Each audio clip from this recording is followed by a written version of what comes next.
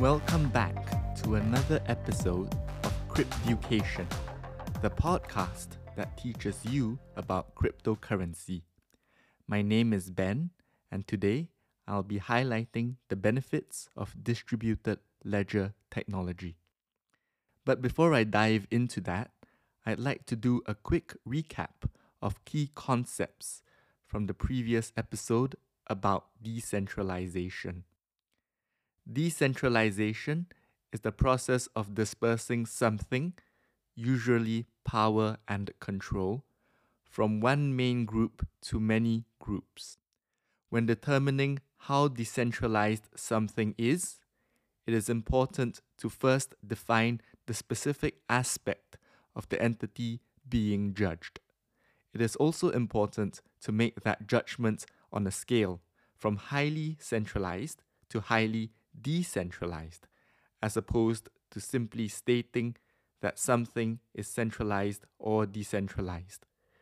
The state of decentralization is not a binary judgment. That said, for the purposes of simplicity, I myself will be regularly referring to things as centralized or decentralized. Please automatically take that to mean more centralized or more decentralized. Cryptocurrencies are records of assets on big virtual distributed ledgers. These distributed ledgers are maintained by a network of many different computers that are owned by many different people all over the world. This is known as distributed ledger technology, or DLT for short, and is, in effect, a highly decentralized method of virtual record keeping. Decentralized ledgers are technologically superior to centralized ledgers for a whole host of reasons. In this episode of Crypteducation, I will be elaborating on three of these reasons, namely, providing a trustless environment, reducing points of weakness, and improving data reconciliation. It is worth noting that these advantages apply to any ledger, not just those that are keeping records of monetary assets such as cryptocurrencies. Consider a network of libraries that require a ledger to record when and where their books are borrowed and returned, or a group of warehouses that require a ledger to keep an up-to-date record of all stock for a specific company. The utility of distributed ledger technology goes far beyond simply making tons of money. Without further ado, let's begin. Advantage number 1, providing a trustless environment. With regard to distributed ledgers, a trustless environment is one where none of the parties involved in the ledger need to trust any other party. The integrity and accuracy of the ledger will be maintained regardless of whether there is trust or not. If you want to send virtual assets from your account on the distributed ledger to someone else, you just do it. The decentralized network of computers process and verify it, and it's done. You don't need to trust or rely on a single specific middleman to get the transaction right, simply because there is no single specific middleman to trust. The decentralized network, as a whole, does the verification for the transaction instead. Even the individual computers within the network do not need to trust each other when verifying transactions, since they work independently. When enough of the network confirms the legitimacy of the transaction, then the transaction is a success and is virtually etched on the ledger forever. Contrast this with a centralized ledger, for instance, one that a bank has in order to keep tabs on the assets and transactions of their customers. Even the most basic act of storing money in a bank requires trust, since you're effectively trusting the bank to attribute you the correct amount on their ledger. As changes to a bank's centralized ledger do not need to be verified by a decentralized network, banks can effectively make any change or transaction that they want, whenever they want, to your or indeed any account on their centralized ledger. They can even just add or take away digits from your account at a whim. Consider what happens when you're depositing physical money at one of your bank's physical branches. A person behind the counter takes your physical money and, without any decentralized verification whatsoever, just adds that corresponding amount to your account on their centralized ledger. You'd better trust that they're keying in the right numbers, or that the money counting machine, also known as a banknote counter or bill counter, is counting the money correctly. Of course, it is highly unlikely that banks would just randomly change amounts on their customers' accounts, since they'll be in a lot of trouble if they do this. But the bottom line is that, in theory, they can, and that's crucial to note. On top of trusting the bank to attribute you with the correct amount of money on their ledger, you also need to trust the bank when it comes to sending money, receiving money, withdrawing money, and literally every single bank-related action that you wish to perform. Since banks have full control over their centralized ledgers, they can choose to freeze accounts, deny transfers, and do a whole host of other things that can effectively block any of your intended actions. If you have to trust someone else to give you your money when you ask for it, is that money really yours? In a trustless environment, the fact that there's no middleman involved means that you are well and truly in full control of your own finances. No one can stop you from making any transaction that you wish using your own account on the distributed ledger. Advantage number 2. Reducing points of weakness. In a distributed ledger, since many unrelated computers are verifying the transactions, there are few points of weakness that can cause inaccuracies in the ledger. Individual computers can, of course, make mistakes, and if they do, it is often deliberate and orchestrated by malicious parties that own those computers. However, this doesn't matter, since a majority of the decentralized network will recognize that these mistakes are mistakes and will promptly, collectively proceed to reject the erroneous transaction. Similarly, if a computer's version of the ledger is altered or corrupted in any way, it will also be rejected by the network. This is in stark contrast to centralized ledgers, where there are numerous points of weakness. Take, for instance, the earlier scenario of depositing money into a specific bank account. When you take your physical fiat money to the bank and deposit it, a single bank employee takes the money off you and puts it on a banknote counter, assuming you are using notes and not coins. The banknote counter counts the amount that you're depositing, and the bank employee keys this amount into the system. Already, there are 2 points of weakness mentioned: the bank employee and the banknote counter. If the bank employee keys in the wrong number, or the banknote counter counts wrongly, then your account on the bank's ledger will be inaccurate.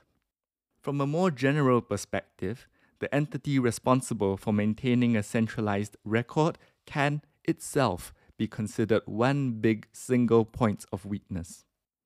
In the case of a bank's ledger, this point of weakness is the bank itself, since it has full control over the ledger. Of course, a bank will have many systems and safeguards in place to ensure that their internal points of failure are less likely to fail. But if the owners of the ledger, that is, the owners of the bank, just decide one day to run away with all their customers' money, they can. Granted, there must be many laws preventing that from happening. but the fact is, they can theoretically do it. A distributed ledger is not owned by any single entity, and therefore, regardless of laws, no one can run away with the ledger and all the assets on it, not even in theory. Advantage number 3: improving data reconciliation. The very nature of a distributed ledger necessitates that it usually needs to be kept up to date in real time. This means that the data on the ledger is accurate at whatever point in time any observer chooses to look at it. Centralized ledgers, on the other hand, do not need to be maintained 24/7 and usually aren't. Often, centralized ledgers are made up of many smaller ledgers as well, each in a different location and each collecting data independently. These do not necessarily always update each other in real time. Instead, they store their data in data silos in the interim. But they all do need to update each other as well as the central ledger at some point. Such central ledgers are, therefore, rarely accurate at most random points in time, much unlike a decentralized one. Also, in centralized ledgers, past data may get stored separately from newer data. Old transactions and accounts may be archived, lost, or even discarded. This may cause a problem with data reconciliation should the need to do so arise in the future. This, of course, would never happen with a distributed ledger. Full, complete, and accurate records are not only maintained in real time, but will also usually exist forever. And there you have it, 3 advantages of decentralized record keeping.